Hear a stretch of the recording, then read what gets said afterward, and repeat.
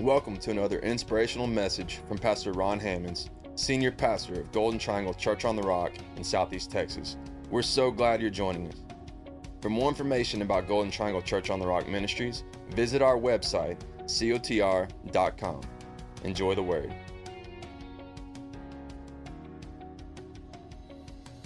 Well, tonight we're going to continue in a series that we started back before I took a few weeks off. I think I've been off like 4 or 5 Wednesday evenings. Let's see, this is the 4th week, so I've probably been off 5 Wednesday evenings. This is the 4th week since I had that quadruple bypass. And so I kind of didn't teach for a few Wednesday nights. And so right now, tonight, we're picking up right where we left off with our study of women in the Bible, the good, the bad, and the ugly. Y'all remember that? It's a series that we did 12 years ago. And, you know me, I've been pastoring here for over 34 years. And, I just don't repeat a sermon normally. But this was one of the most requested and one of the most studied series that we ever did. And so by request, we decided to revive it and come back and open up the Word of God. And tonight, as we're talking about women of the Bible, the good, the bad, and the ugly, tonight it is about drama queens. Drama queens, part 5, okay? And so, come on, let's have a good, we look at a lot of men in the Bible, the good, the bad, and the ugly. And so we've looked so far out of the first 4 weeks, we looked at all of the wonderful, women that, and God uses them. Women like Rahab and women like Esther the queen and Mary, the mother of Jesus. And, we looked at so many, the daughters of Lot. We looked at a lot of women who we realized Eve was a good woman. She was chosen by God. She was a perfect woman. She, by the way, was the only perfect woman to ever live, okay? She was chosen by the hand of God, created by the hand of God, and she was a wonderful, wonderful woman. It's just not reasonable that people look at Eve as some bad person. She wasn't. She was a good woman. She made a mistake. You won't find anybody in the Bible that doesn't make a mistake, and you won't find anybody in life that doesn't make a mistake. You won't find somebody in life that's not going to have some opportunity to disappoint you or disappoint God. But that does not make someone bad. It doesn't make, there are a lot of good people that just do something that may not be good. And then, believe me, as Jesus encountered, and you may have encountered in your life, there are a few bad actors in life. There are a few people that don't ever make it over to the light side. And for some reason, God put a complement of men and women in the Bible. Some of the people that we study about teach us what to do. Some of the people in your life, some of the leaders, some of the supervisors, some of the bosses, some of the people that you know are going to teach you what to do in life. And some people are going to teach you what not to do. Both of these are very valuable lessons. And we need to thank God that He would include some people in the Bible and some stories and some accounts that show us a side of life that we don't want to be on. And it's by their example that we should avoid some of the things. And so tonight, as we continue in this series, God just confirms His Word to us. I'm just amazed that God knows the end from the beginning, and He has perfect timing in life. He knows every step we're going to take. He knows every decision we're going to make. He never fails to do His best to protect you. He never fails to encourage you to make the best choice. You might fail to make the best choice, but He never fails to encourage us. In fact, He has written it here. He's even written it on the palms of His hand. You're not going to make a mistake or make a bad decision because you did not know, because God was absent from you, because God wasn't trying to help you. God is doing His best to help you. In fact, He's written it in His Word. And so it's important to realize that God does not fail to prepare us. He does not fail to do His best to protect us. However, if there's anything that the devil hates, it's the work of God.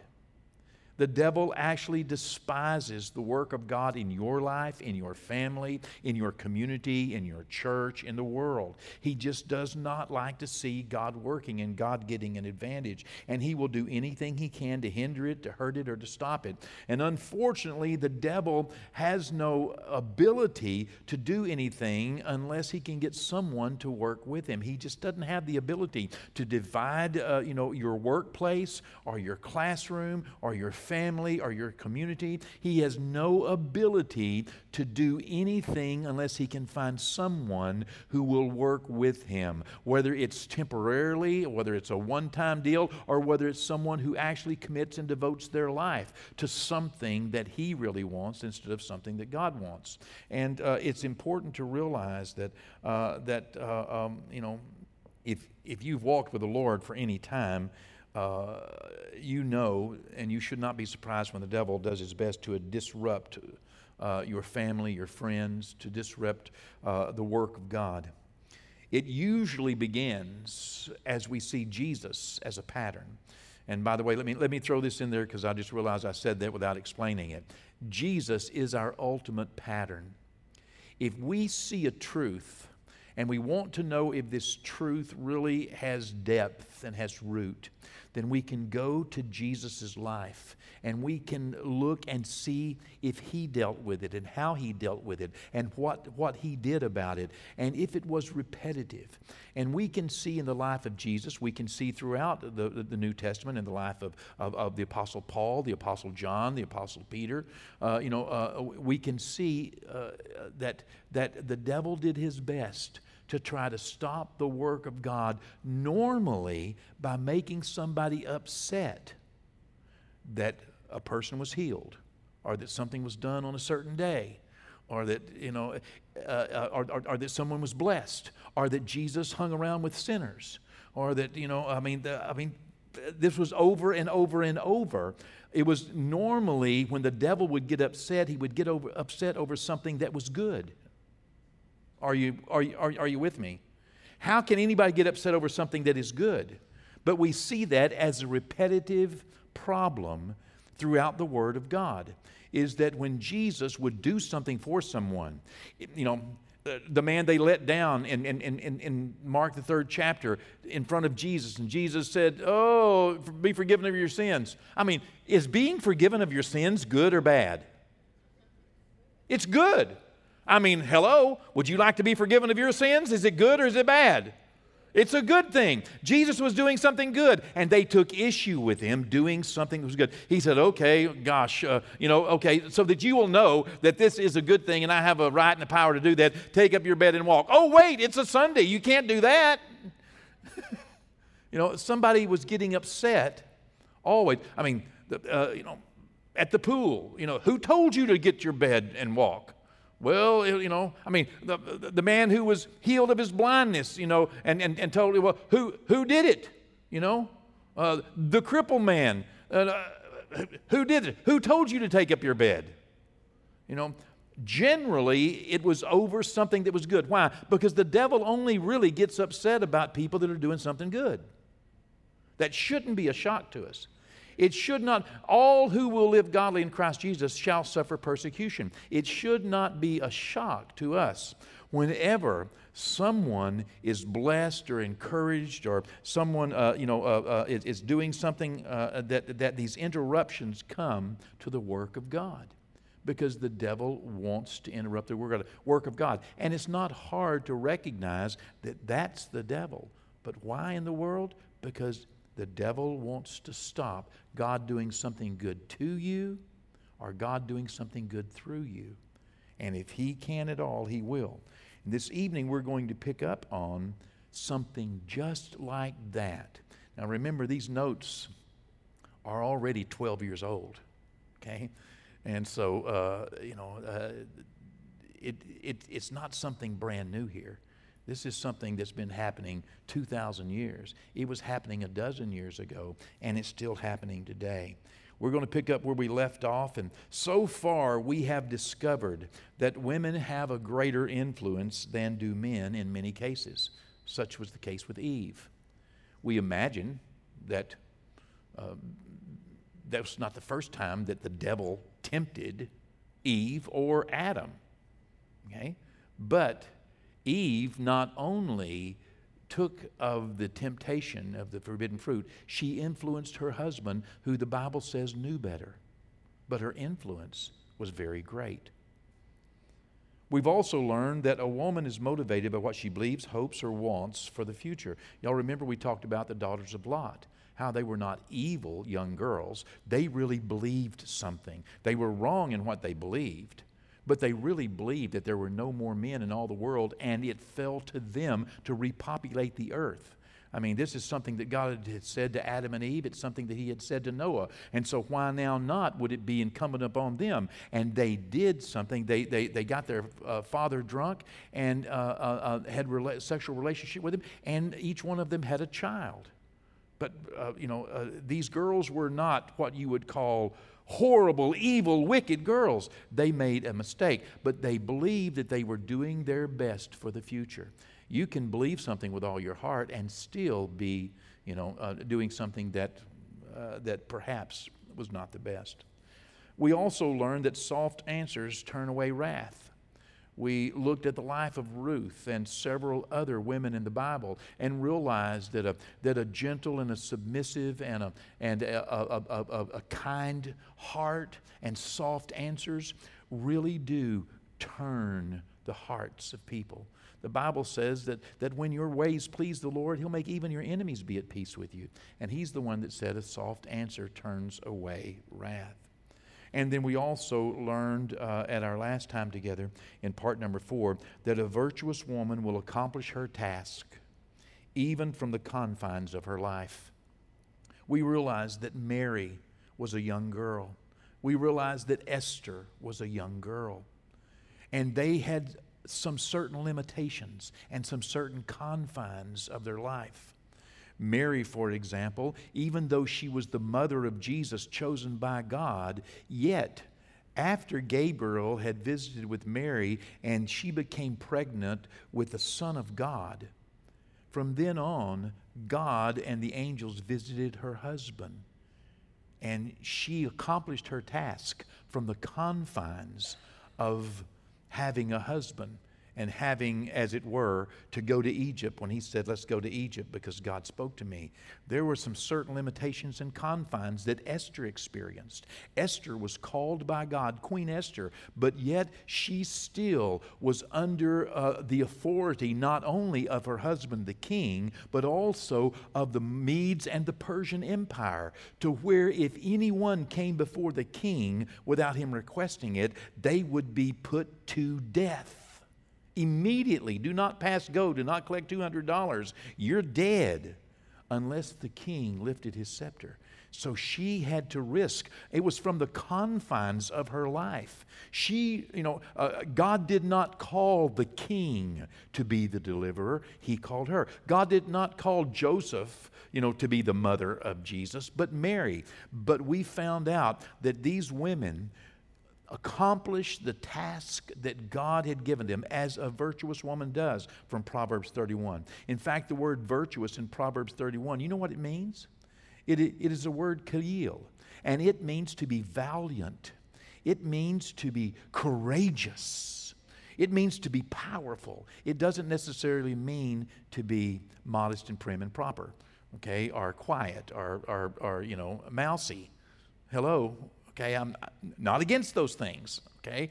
God's not against those things in their place, but that's not what the Bible is talking about. If you read it, it's the very same word, kayil, that is used for Gideon when the angel showed up and says, thou mighty man of valor, V-A-L-O-R. That is the same word as virtuous. It's the same word in the Hebrew where it says that you shall remember the Lord your God, for it is He that gives you power to get wealth. It's the word for wealth. The word wealth is the same word as virtuous there for Proverbs 31. We have to understand that women are not some secondary addition that God created with an afterthought. But they are perhaps the greatest creatures that God ever created, I believe. But they are powerful, and yet they accomplish their task from some confines that many men do not find themselves bound by. It's amazing. Well, for tonight, we're going to be shifting gears. Part 5 is where we talk about, we've always been talking about the good women. We're going to talk about a couple of bad women tonight. You know, next time we get together, we'll be talking about an ugly woman, okay? Because they're all representative of the stories that God has given us. And so while you turn to Mark chapter 6 tonight, I would like for you to allow me to catch us up on a little bit of history in what we're going to read about in Mark chapter 6 about a couple of drama queens in the Bible, and share a little history here. It was about the same year that Jesus was born. I'm going to assume that there are a few of you that like a little history, so let me give you a little history, okay? It was about the year that Jesus was born that King Herod the Great, y'all remember the guy that wanted to kill Jesus? You know? King Herod the Great was presented with a new granddaughter named after him. Her name was Herodias. Okay? And this new granddaughter, about the same age as Jesus, born into this Herod the Great family, you know, she was raised with about anything she wanted, but the emperor, King Herod, was a very insecure person. You remember, he even sent down to Bethlehem and killed all the children that were under 2 years old because of his insecurity, because he thought this child that was born in Bethlehem, Jesus, about the same time as his granddaughter, somebody might want to make him king, and that's what he had heard. So he killed every newborn male child under 2 years old. What an amazing thing to do. And that's the kind of aggressive and arrogant and insecure environment that Herodias was born into. Herodias was raised enjoying the finer things of life, and as a young girl, she worked her wiles, if you will. She wooed and successfully married her uncle. Okay? Ooh. Yeah, okay. She got her uncle, Herod, Herod is a title. She got her uncle, Philip, to marry her. And, you know, he was supposed to be the next emperor. And she wanted to be the queen. And he was going to be the emperor, and so she did whatever she did, and boom, all of a sudden, uncle says, marry me. And she says, yes, they got married. And so Philip and Herodias, they ended up having one daughter while they were married. It was born to them about AD 14. Her name was Salome.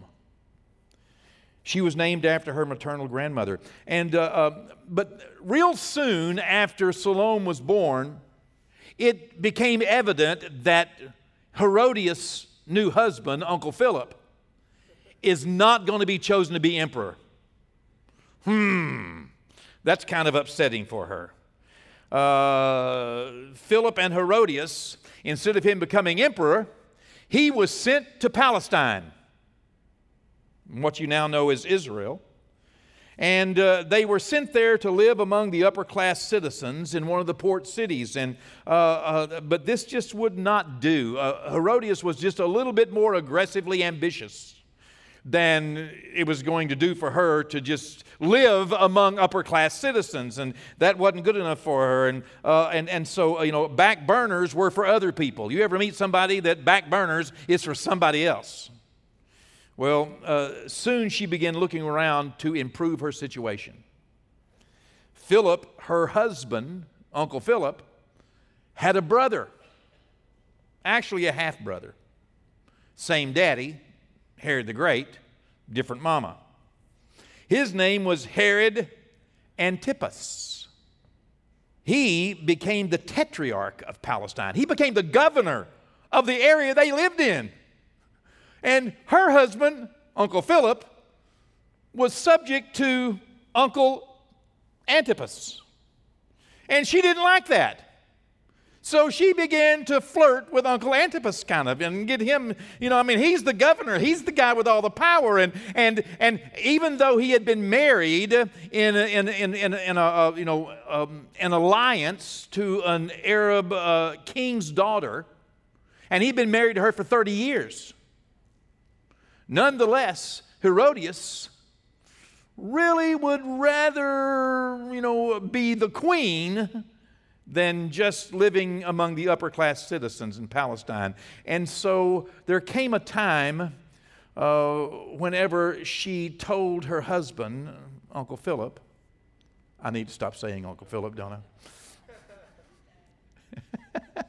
Oh, help me here. I need to get out of this somehow.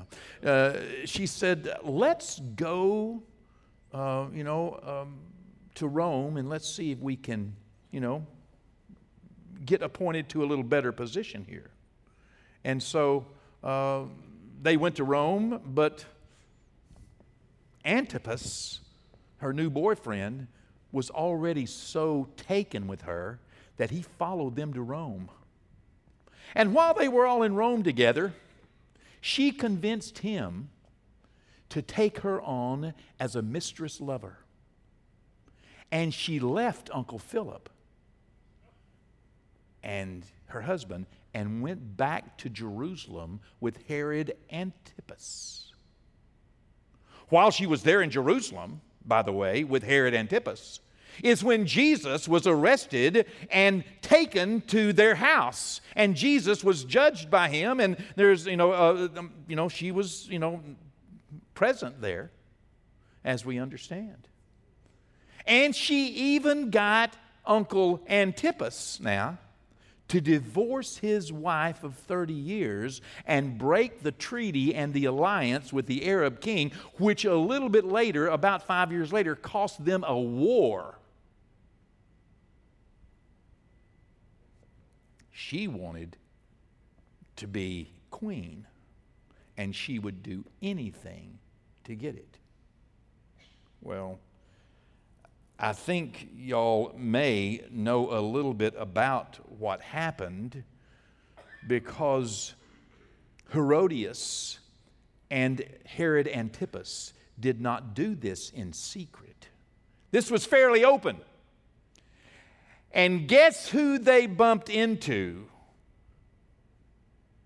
John the Baptist. John the Baptist was baptizing people along the Jordan River. And they had palaces on both sides of the Jordan River and all through there, and they were traveling. And Herod Antipas, who was the governor of the region, he would often listen to John, and he would ask John the Baptist for advice, and John the Baptist would give him advice, and Herod Antipas would take his advice. Well, on one occasion, whenever they kind of got together, Herod Antipas and Herodias and John the Baptist, well, John the Baptist said, I want y'all to know that what y'all are doing is sin. I want y'all to know that what y'all have done, this is wrong. This is sin. You shouldn't do it. Come on now, guys. Well, Herod Antipas was actually afraid of John the Baptist. He knew he was a prophet. But Herodias did not have the good sense to be afraid of anybody, including God. And Herodias wanted John the Baptist killed. But she did not have the authority to do it. And the reason she wanted him to be killed was because John the Baptist evidently had answered some questions in public about the affair that was going on, and he had said, this is not of God, it's wrong, you shouldn't do it. And she took it personal because it was her road to the queenship. And if she could have killed him, she would. Didn't have the authority, but her husband did. Her husband had the authority. Herod feared John, but Herodias hated him. Machiavelli, if you've read The Prince ever, you know that he encourages you to perhaps make people fear you instead of making people love you. Make your followers fear you. Make your enemies fear you. Don't get your followers to love you. because love can quickly be turned into hate. Fear is your friend. Well, Herod feared John, but Herodias hated him. And people who hate you are willing to destroy themselves in the attempt to destroy you. And that's what Herodias was willing to do. Herodias hated being made to look bad. Herodias hated being told that she was wrong. Herodias hated the thought that she would not get to be queen and that her husband, her uncle Antipas might take John's advice. John might be getting through to him. And I might be out. I might have to go back to my first uncle. Have you found Mark 6 yet? Isn't it amazing that all of this is in Mark? Well, the history is there. And let's read Mark 6 now. Verse 14.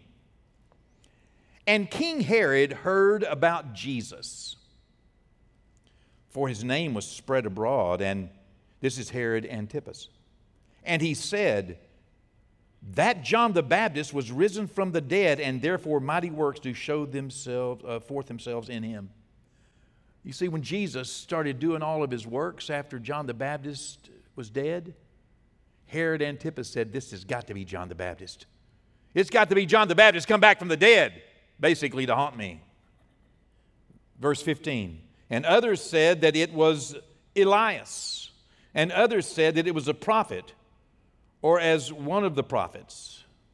But when Herod heard thereof, he said, it is John, whom I beheaded. He is risen from the dead. For Herod himself had sent forth and laid hold on John, arrested him, and bound him in prison for Herodias' sake, his brother Philip's wife, for he had married her. You see this now? He arrested John because Herodias got him to arrest John. Verse number 18. For John had said to Herod, it is not lawful for you to have your brother's wife. Therefore Herodias had a quarrel against John the Baptist and would have killed him, but she could not. For Herod feared John the Baptist, knowing that he was a just man and a holy, and observed him. That means he listened to him, he watched him, he knew him. And when Herod heard John the Baptist, he did many things and heard him gladly. He was happy to get John the Baptist counsel. He feared him, he knew him to be a prophet, he knew him to be a holy man, he knew him to be a just man, and he listened to what he said and he did what he said. He heard him gladly. Verse 21. And when a convenient day was come, that Herod on his birthday made a supper to his lords, high captains, and chief estates of Galilee. And when the daughter of the said Herodias came in and danced, y'all remember Salome? Herod Antipas' stepdaughter, born to Herodias and Philip. There's a birthday party, and the daughter of Herodias comes in and danced and pleased Herod, and then sat with him. The king said to the damsel, to his stepdaughter, ask me whatever you will, and I will give it you. And he swore to her, whatever you ask of me, I will give it to you, to the half of my kingdom. And she went forth and said to her mother, what shall I ask? And Herodias said to her, ask for the head of John the Baptist. And she came in straightway with haste to the king and asked, saying, I will that you give me by and by in a charger the head of John Baptist. And the king was exceeding sorry, yet for his oath's sake, and for their sakes which sat with him, he would not reject her. And immediately the king sent an executioner and commanded his head to be brought. And he went and beheaded John the Baptist in prison, and brought his head in a charger, and gave it to the damsel. Can you imagine her taking his head? And she takes the head and takes it and gives it to her mother. And when the disciples heard of it, they came and took up his corpse and laid it in a tomb. Wow. Well, that reads good as a novel, doesn't it? I mean, when you know just a little bit of the surrounding, I mean, this was very interesting. Herodias here was one evil woman committed to what she wanted in complete disregard for what was right and good and godly. She was committed to her own selfish desires, and John the Baptist had insulted her. That hurt her. Listen, you are going to be hurt in life if you haven't noticed it. You're going to have tribulation, testings, trials. Someone's going to disappoint you in life. Do you know that someone else may be responsible for your hurt, but no one else is responsible for your sin? No one else is responsible for your choices. Other people can hurt you, but they can't make you sin. Sin is a choice you make for yourself. Herodias decided that she was going to have vengeance on John, and she even involved her young teenage daughter, as we understand, in what many believe was a premeditated, manipulative, lust-filled, enticing conspiracy to seduce her husband into giving her what she wanted because of her daughter's charms. Remember our title, Drama Queen? Whew. How would you like to live in that much drama all the time? Oh man, drama, huh? But it takes a lot. It takes your whole life if you're going to be committed to yourself to get everything you want, anything you want. It takes a lot to keep all of that stirred up. And she was successful in having John arrested, imprisoned, and executed. And she could have not been happier. History records that she got her way, at least for a little while, but not for a long time. Because guess who really got promoted? It was her brother, King Agrippa, the brother of Herodias. Passed over Antipas now. I passed over Philip, and my first husband passed over my second husband, gave it to my brother. We've got to go to Rome and get this fixed. Come on, husband.